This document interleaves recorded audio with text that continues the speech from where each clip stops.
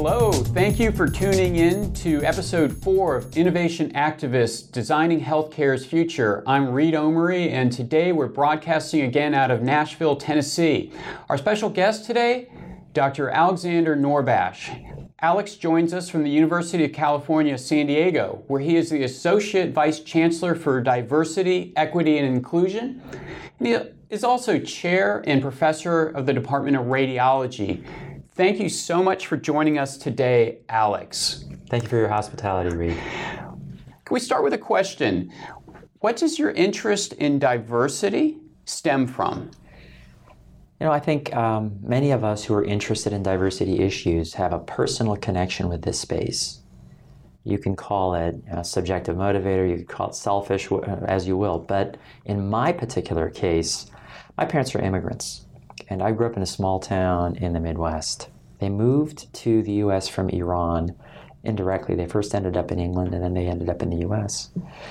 I ended up attending a prep school. And I think that's where I really started to realize that there's an opportunity. There's an opportunity to make things better. And I could potentially participate in that because of my perspective. The Iranian hostage crisis took place when I was in high school. My first class of the day was an algebra class. And soon after the hostage crisis began, a couple of the kids who were my classmates thought that it would be funny if they would write what day of the hostage crisis it was on the bulletin board in large block letters.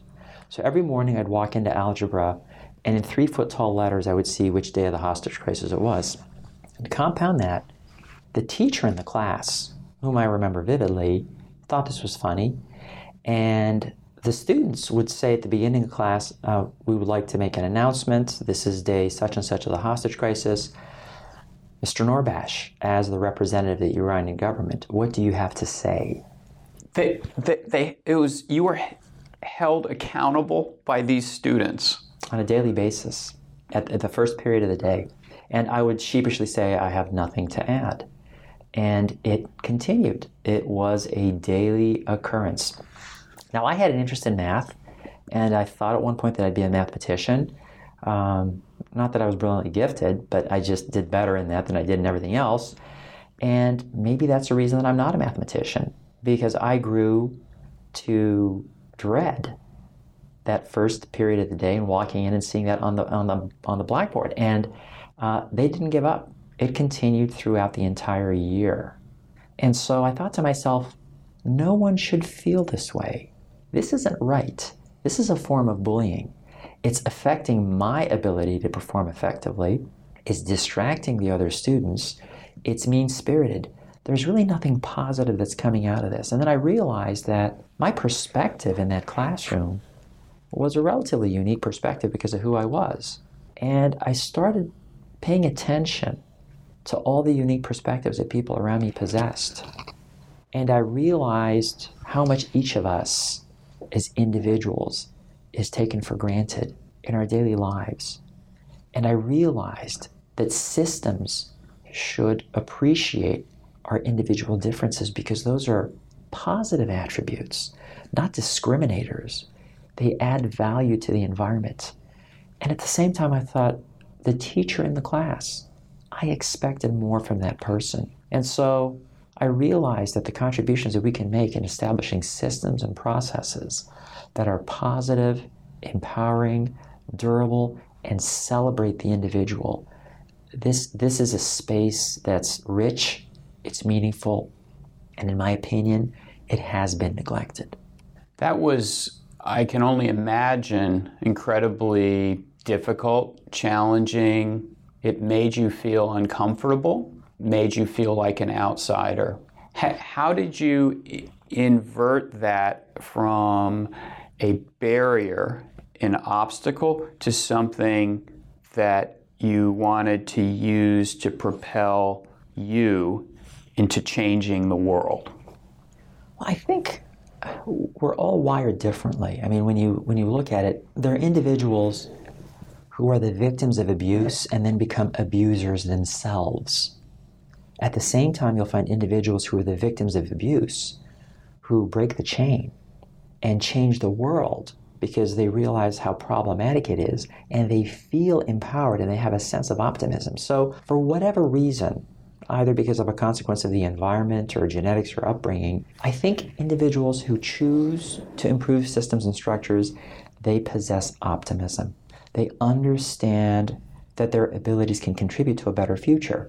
Why that chemical equation takes place or how it does, I don't know. But I think those of us who are change-oriented, we're change-oriented because we see a brighter future and we possess optimism for whatever reason. So I think that experience was focused in the lens of inherent optimism that I must possess in some capacity and that we all can possess. And I think it's that optimism that took it and said, let's convert this into a positive opportunity. Let's use this to remember as a handhold, a sense of righteous indignation and move forward. Now, there are a number of ways you could deal with something like that. You could say, oh, come on, grow a spine. Sticks and stones may break my bones, but words just hurt my feelings. So what? They're writing a number on the chalkboard. Dismiss it and forget about it. And that may have been one approach. However, what I think has happened is my holding onto that sense of discomfort and realizing it has allowed me to do more good by trying to address diversity issues than simply saying, oh, you know what? Why should I care? Let them write that on the chalkboard. To heck with them. So I think it's a combination of optimism that allows you to create a special mixture out of whatever you experience that motivates you in a positive direction. How do you define diversity? Based on that experience, my definition of diversity is relatively broad. And I think we're seeing a broadening definition for diversity in terms of diversity management, diversity science. Diversity, initially, we'd look at religion, race, color, creed. Then we looked at gender orientation. We look at socioeconomic status. We look at mental health issues. There are a lot of different areas for diversity. And so diversity could be defined as what diversity looks like from the aggregation, from the majority's perspective. So the majority says, we are the majority, this is how we self-identify, everything else adds diversity. Or from the individual perspective, anyone who feels different or marginalized or misunderstood because of a characteristic or a feature, I think that's the true definition of diversity. And so the challenge is we're not engineering systems that will, for want of a better term, be colorblind. And that's why inclusion as a word becomes so important. It's trying to make sure that every single individual feels that their perspective is meaningful, that their contributions matter, and that they are appreciated in a society and valued for who they are. Not because of how adaptable they are or how they can change, but intrinsically because of who they are. So diversity, the true definition, in my opinion, has to be a very broad definition. And as an example, mental health is an area you don't hear much discussion about mental health as an indicator for diversity. But we know that 20% of American adults suffer from a diagnosable and treatable mental health disorder. But yet we don't think of that as one of the elements of diversity. And so if you have an organization that is inclusive, you have to understand how are you going to treat individuals who want to take time off for mental health reasons in your organization? How are you going to take care of the bipolar individuals or the people who are depressed? And this becomes part and parcel of diversity work. It's not healthcare related, it's integrative. Why is diversity important in healthcare? Diversity is important in healthcare because healthcare has to undergo some dramatic changes. We don't consistently have metrics that measure the success of what we're doing. We don't have good outcomes consistently. We don't learn best practices from each other. The cost of healthcare is too high. When you look at the World Health Organization indices for the delivery of healthcare, our country as a whole is not particularly great. As entitled individuals, some of us have outstanding healthcare, but across the broad spectrum of individuals in the United States, we do not deliver excellent healthcare. There's a tremendous difference in the quality of care that we deliver. We need dramatic solutions. We need innovative solutions. We need to change what we're doing and how we're practicing. And that can't take place if we are all similar inside an echo chamber and trying to find solutions. We need innovation and we need creativity, and that cannot come from a single point perspective. We need safety for the conversations. We need dialogue to be able to exchange information with each other so that we can then innovate and arrive at novel solutions that will get us to the right destination. The same old solutions are not going to work in the future. Our problems are compounding, our costs are increasing, our population is aging. We need innovative solutions soon. We cannot do that without diversity. If I hear you correctly, you view diversity then as an important catalyst for creativity? I see it as an essential ingredient. I don't think without diversity, I don't believe you can have effective, durable, and adaptive solutions. How do healthcare organizations intentionally include a diverse group of individuals? How do they bring them to the table to have input, to create the future? I think there are two essential elements. I believe that the leadership of the organization has to believe in this and be committed to it, because lip service will not suffice. In addition to that, I believe they need to put a formal diversity management program in place. They need to identify diversity leaders. They need to put in a diversity organizational structure. They need a diversity budget. They need to start collecting metrics to see how they're doing in the diversity space. And then that organization has to be responsible for creating and sustaining diverse recruitment practices, as an example, and creating communities of diversity. So it has to be a structured approach, learning from best practices where others have done this.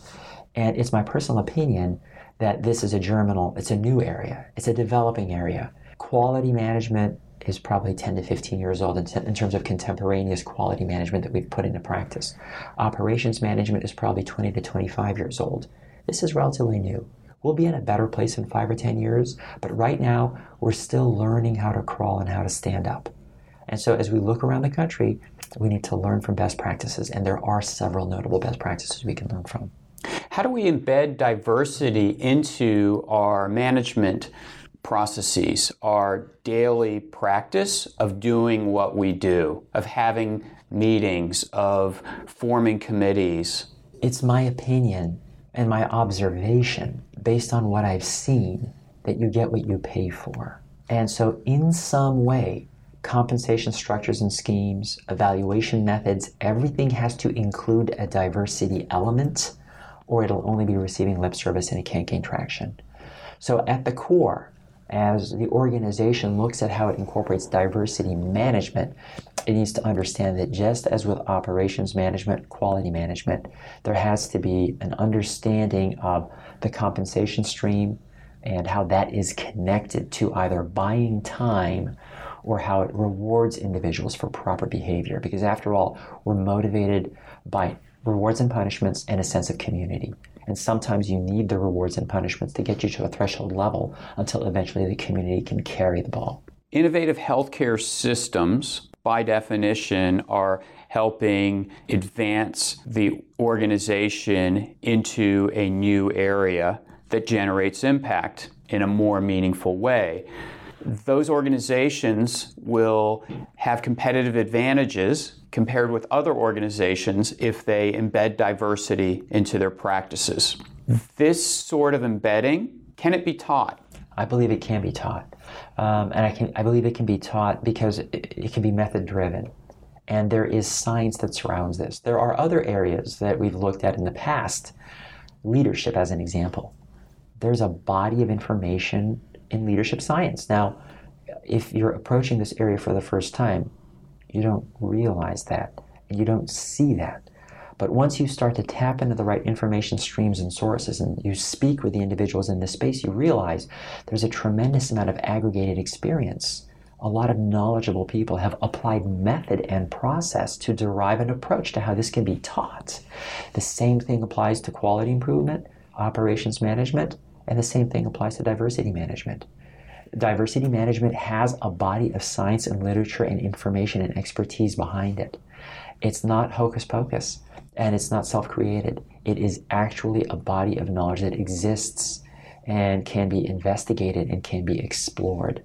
What can people do to promote diversity and inclusion in their own organizations if they feel that leadership isn't promoting it enough?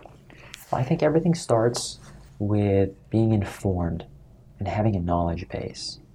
So you may be curious about this space as an individual. You might be wondering, gee, I wonder what this is all about. Then what you need to do is you need to go and you need to educate yourself about this. You need to read up on it. You need to find out who the regional leaders are. You need to understand the depth of this body of knowledge, and then you have to become informed. And once you're informed more than the individuals around you, you're automatically the regional expert. And then you build on that. You assume greater responsibilities. You structure. You make connections with others who are outside of your immediate vicinity, but who can mentor you or guide you or be part of an aggregation group. So you have to do this intentionally. You have to state, you know what? I'm interested in this diversity space. Let me set aside a little bit of time. I want to set aside some time on a couple of Sundays this month to do some reading on it. And then I want to figure out, I want to watch a couple of webinars, and I want to figure out what are people doing at other institutions that's gaining traction. Then I want to find out what other institutions in my area are doing. I want to find like-minded people. So just like anything else in life, if you have a structured approach to doing this, you will succeed. If you're doing it on a lark, and if you're not informing yourself, and if you're not learning what resources are available, you may not succeed. So be intentional about it, approach it with a process in mind, and you will succeed at elevating the work that's being done in this space in your environment. Do you see millennials as being more wired towards diversity? Millennials are remarkable. The millennials expect this at the ground level, and they expect it in a very emotional way. So the millennials are the saving grace for us. If we don't solve it, they're going to solve it, because for them, this is the foundation, this is the ground level, this is the minimum. They expect inclusion, equity, and diversity in every moment. And they are so richly interconnected, and they are so wired that they see the value in diversity. They want to know what's happening in Madagascar and in France and in Eritrea at the same time. They want to know those perspectives. They want to drink up those visions. So the millennials are our saving grace.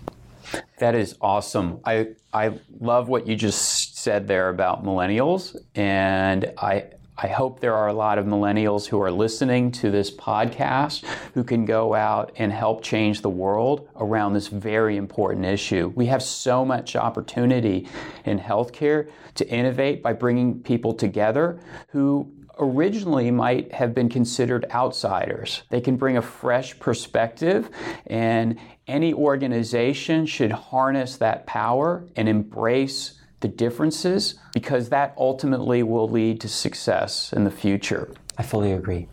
Thank you, Alex, for joining us today. Very much appreciate your wisdom. I've learned a ton. What one or two things might you leave our audience with as tangible to-dos? Thank you for asking that question, Reed, because based on our conversation, I think there are two natural and easy to-dos. The first is a reading assignment, and the second is a talking assignment. The reading assignment would be, I would hope that each of our listeners who are interested in this space will go online and pull two parts of Enduring Materials, either two articles or two webinars. And I'd like them to do this on two successive Sundays to give themselves time to think about it in between. And just read, listen, and think and understand this space. It could be in diversity in healthcare, diversity management. What is diversity? Just become a little bit more attuned to other educated opinions in this space. So that would be assignment number one. Read a little bit about it, but give yourself time to digest the concepts and ideas. Don't just do it as a one-time thing. So that's one assignment. That's a reading assignment. The second assignment is a talking assignment. Find somebody who is much younger and much more creative, a millennial, if you will, in your environment and in your practice. And ask them if they'd be willing to have a conversation with you. You would like to understand their perspective on diversity and how diversity could be augmented, accelerated, and implemented in the environment that you're in. So find a coworker of yours, cross-generational divides if you need to, and ask them that question, and patiently listen to what they have to say before formulating any opinions. Thank you, Alex, for those wonderful two assignments. And I think this is something that the innovation activist community can work together on and share. I will post a few articles on Twitter that you recommend as an initial starting point. And I'd ask anyone else who has worthwhile or impactful articles to also share them on Twitter. Please join the conversation with me on Twitter at Reed Omary. Stay tuned for our next episode of Innovation Activists next month. Thank you for listening.